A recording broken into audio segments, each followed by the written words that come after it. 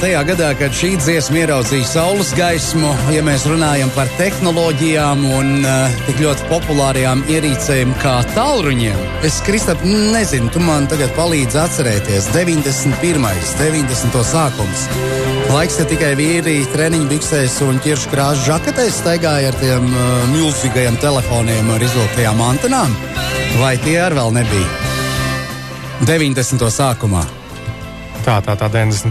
gadā googlēju Motorola Dynatec.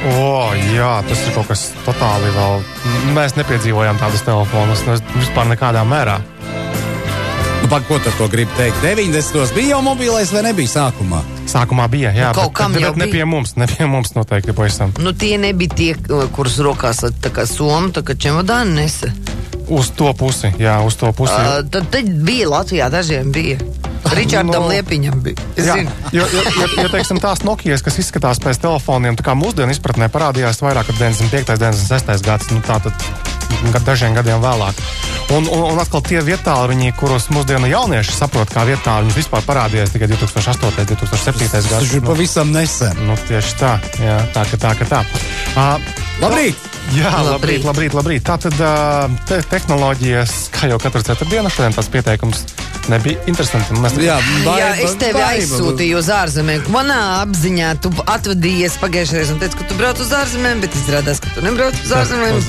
Uz ārzemju pilsētām Latvijas ietvaros, jā. Bet, tātad šodien mums ir ciemiņš. Ciemos mums ir bankas Citadele valdes loceklis Kaspars Cikmačs. Labrīt. Jā, un mēs esam pēdējos raidījumos vairākas reizes aizķēruši ar bankām saistītas tēmas un lietas. Gan par bezkontakta maksājumiem, kas Latvijā lēnā garā sāk parādīties, gan vēl par dažiem tādiem jaunumiem. Un patiesībā ļoti labi, ka klāt mums ir īsts cilvēks, īsts profesionālists no banku sfēras, kurš tad arī pastāstīs, kas tad ir tās aktualitātes, gan Citadeles bankai kopumā. Esmu dzirdējis, ka jauna aplikācija jums ir ar tādu noderīgu jaunumu, un tāpat arī, piemēram, kā tās bezkontaktu maksājuma lietas Latvijā ieviešas. Bet sākumā sākam par to aplikāciju. Tātad, kas tur ir jauns un kāpēc tā varētu būt ērta mums kā lietotājiem? Banka Citadele turpina attīstīt mobilo aplikāciju, līdzīgi kā visā pasaulē viņas attīstās, un jaunākā aplikācija, kas tagad palaista relīzi vairāk kā mēnesi apakaļ, ir ērts kontu atlikums, kas ir ātrāk taisīt maksājumus, ērti maksāt uz dažādiem populāriem saņēmējiem. Principā vienu klišķi pirmā ekrānā ierauga LMT vai Latvenergo, uzklišķina uzreiz var samaksāt. Un tas, kas jau ir jaunums kādu laiku, arī ir mobile skan, kad nav jānēsā līdzi kaut kāda kodu karte vai kodu kalkulators un var ielgoties internetbankā, ja tev līdzi tikai savs mobilais telefons. Ja mēs runājam par to mobile skan, tad jā, tas ir, man liekas, gads aptuveni jau tam pakalpojumam. Es arī biju viens no tiem testētājiem, kad viņi sāk arī ieviest. Paldies jums. Un tā doma, kāpēc iet prom bankas vai vismaz sāk iet prom no kodu kartēm? Kas to kāds uzspiež, to kāds norāda, vai tas vienkārši tā loģiski solis? Jā, mēs zinām, ka dažādi kiberriski pasaulē pieaug, un arī Eiropas Savienība domā par to, un Eiropas Savienībā pastiprināts regulas, un sākot jau no nākamā gada 1. aprīļa tādas kā kodu kartēm, principā viņas būs iespējams lietot tikai ļoti stingriem limitiem, ar daudz zemākiem limitiem un būs principā neērta lietošanā. Tāpēc jau laicīgi mēs ieviešam risinājumu kā mobile scan, kurā var ar mobilo telefonu apstiprināt savus maksājumus, ielgoties internetbankā un joprojām saglabāt limitus daudzu tūkstošu apmērā. Tad varbūt tiem cilvēkiem, kas nav mēģinājuši to mobile skan autorizācijas risinājumu ierīci, tas ir tāda telefonā lietotne, aplikācija, ar kuru mēs, piemēram, ja mēs piesakāmies Citadeles internetbankā, tā vietā, lai mēs rakstītu kartes kodu, to gan joprojām var darīt, vispār pagaidām.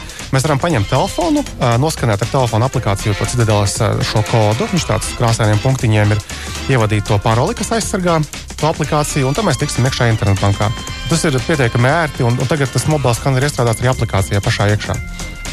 Jā, viņš iestrādāts aplikācijā, un tas nozīmē ar to pašu ērto mobile skan 4-ciparu kodu. Jūs varat arī apstiprināt transakcijas pašā aplikācijā. Līdz ar to jebkuru maksājumu ar diezgan lieliem limitiem var darīt ar 4 ciparu pinkodu un sastiprināt, un tas joprojām ir ļoti droši. Kā ir ar kaut kādiem, piemēram, tāpat iPhone'iem ir tie Touch ID pirkstnospiedumu lasītāji, un arī Android telefoniem ar vien vairāk sāk parādīties dažādi pirkstnospiedumu lasītāji. Vai to var izmantot kaut kādos risinājumos arī, lai nevajadzētu izmantot kodu kartes vai kalkulatorus? Tos var, bet tur tīri tehnoloģiski vēl ir dažas sarežģījumi, kad sanāk tā, ka tehnoloģiski pat pinkods ar pareizu uzbūvēts ir drošāks pat nekā vēl Touch ID. Bet es domāju, tas laika jautājums arī to atrisinās bankas. Plus arī, manuprāt, tas, ka tā izplatība nav tik liela, ja? Ne visiem mums ir īpaši Latvijā iPhone. Ja? Tātad foršiem tiek attīstīts drošāks un, es teiktu, arī ērtāks risinājums. Nav kaut kāda kodu karti jānēsta apkārt vai nedod Dievs, jānobildē viņam kaut kur jāieliek kaut kādā. Vienkārši varbūt noprecizēsim, kā tur tā autorizācija notiek. Tātad man ir aplikācija, internet bankas aplikācija. Jā. Mobilā telefona aplikācija. Mobilā telefonā. Aplikācija, labi, es atveru aplikāciju. Un ko? Es autorizējos vienkārši ar 4 ciparu pinkodu? Tā mobila skana pinkodu, tu vari autorizēties un redzēt arī atlikumu, piemēram, savu kontu vai arī veikt pārskaitījumus. Jā. Tikai bez kaut kādām daudzpakāpju drošības lietām. Tur īstenībā ir daudzpakāpju drošības, bet tās lietotājiem nav redzamas. Lietotājiem jāzina tikai savs pinkods. Pārējo banka nodrošina to daudzpakāpju līmeni, sadarbojoties ar saviem Kā banka atpazīst mani pēc tālruņa? Jā, viņi zina, ka tas ir jūsu tālrunis. Pirmā reizē tur ir speciāla procedūra, kā mēs paskam, ka tas tieši jūsu tālrunis, tieši to, ka tas nav kāds cits. Un tad, kad tas ir izdarīts, tad nākamās reizes ir lietotājiem tikai pinkods. Ko mēs darām, ja mums nozaukt telefonu? Gadījumā tas zaglis arī zina mūsu 4 ciparu skaitli.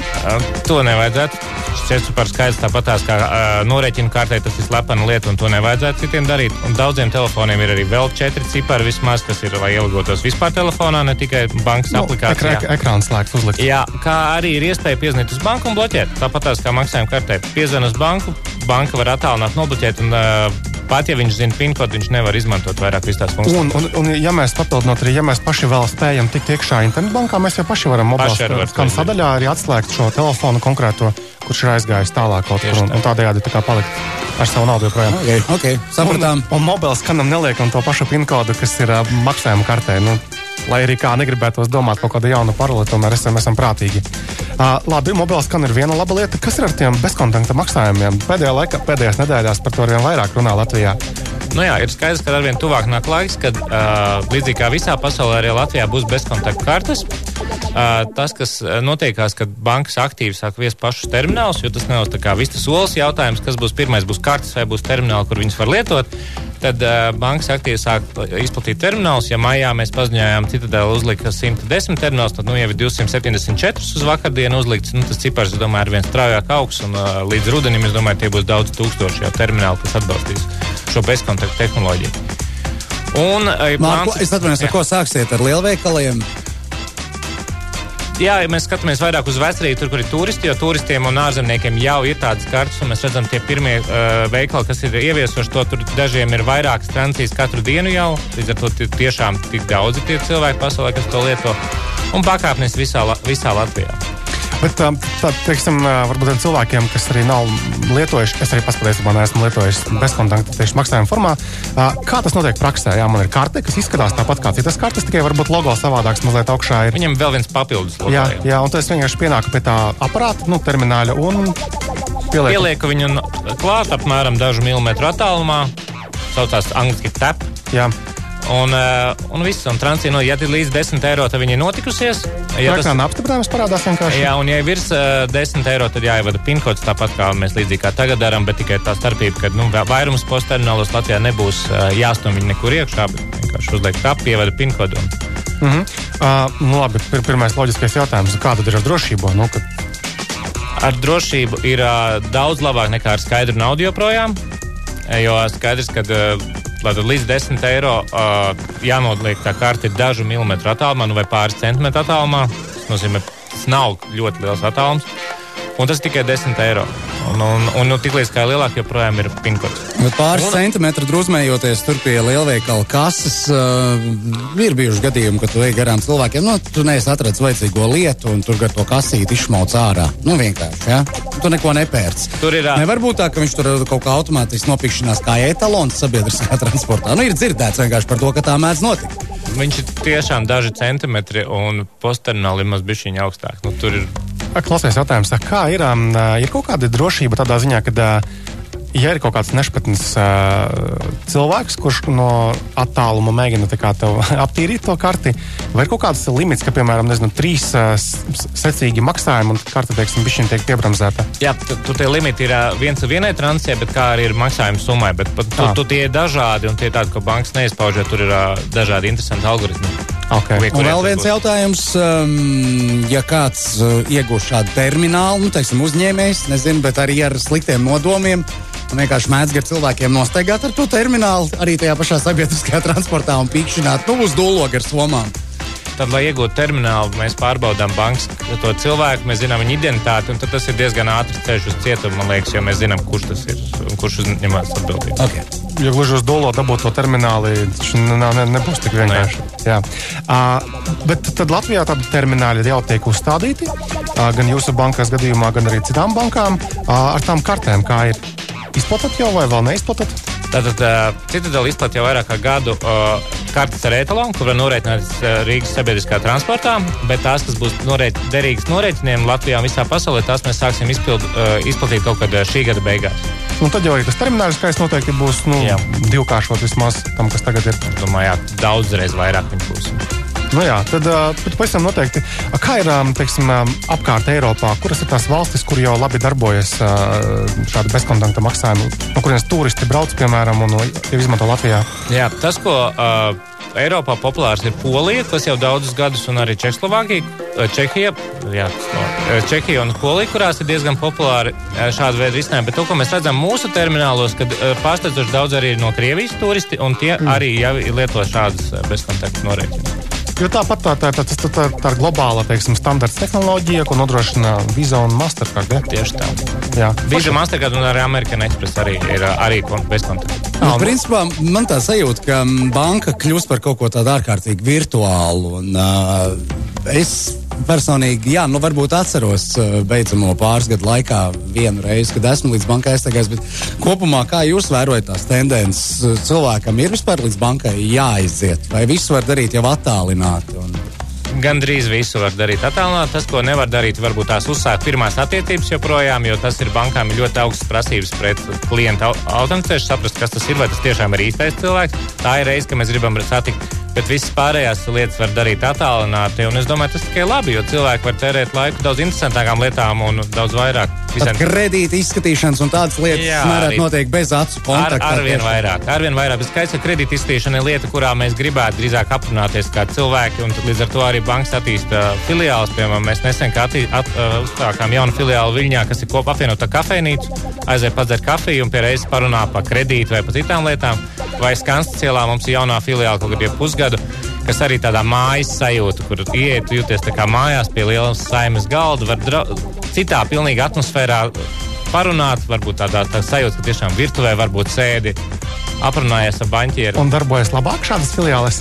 Vai vēl nav datu? Tad ir dati, mēs esam diezgan apmierināti ar datiem, jā, bet mēs turpinām mēģināt un rast risinājumus, kas cilvēkiem patiks vairāk, un tieši to nākotnes banka, jo ne jau vairs maksāt rēķinus un to darīt. Jā, bet es gribēju jautāt, vai vēl joprojām ir cilvēki, kur dodas uz banku maksāt rēķinus. Parasti, kā mēs vismaz esam stereotipiski raduši domāt, ka tie ir seniori, kurus visgrūtāk ir iekustināt uz tehnoloģijām, tādām lietām.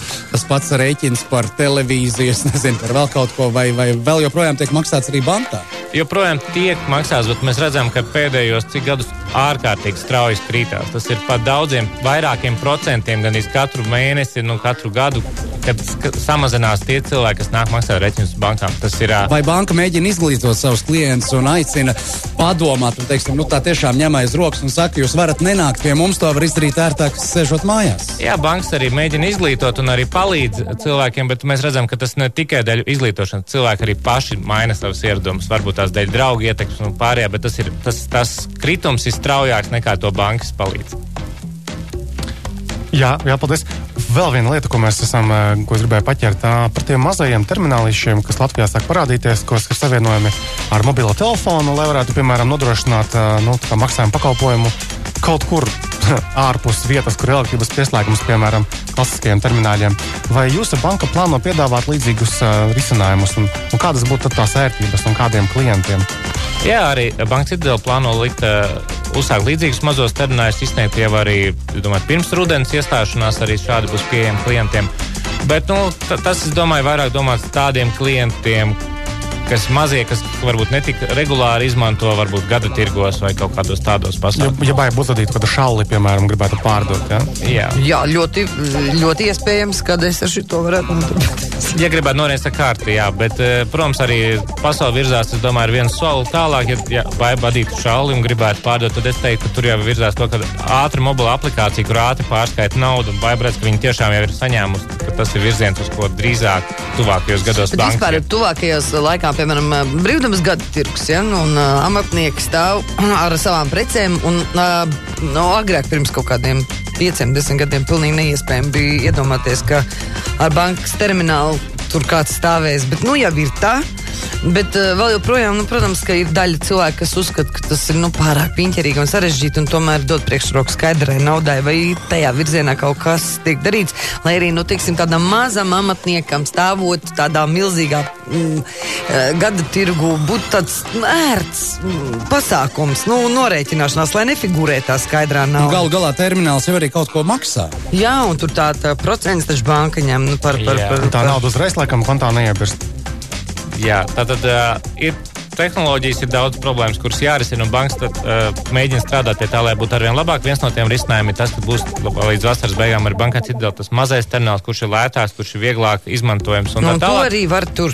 Jā, bet ja tā parunā par tādu nākotnes tehnoloģijām, tad mēs redzam, ka Eiropas Savienībā vieš saucamos ātros maksājumus, un 2-3 gadu laikā būs arī tā, kad varēs ātri pārskatīt no viena telefona uz otru, un ka varbūt tās tāpat nevajadzēs to terminālu. Tad bez tā vienkārši no mobilā tālruņa uz otru pārskaitu. Labi, monēja jau tā kaut ļoti līdzīgs kā monējā, tikai bet, tad man ir jāzina viņa konta numurs, tad man viņš ir jāievada, tad, tas bišķiņ ir tāds, piņķerīgs tas process, un, protams, ka, alūksnes daļa meistaru, teiksim, studijai, tas veids ir tāds, pasarežģīt, viņi tomēr dod priekšroku skaidrai naudas sistēmai, bet, varbūt, ka tiešām bez tās aplikācijas varbūt būs kaut kāds tāds caur banku, bet tomēr bez tā piņķera.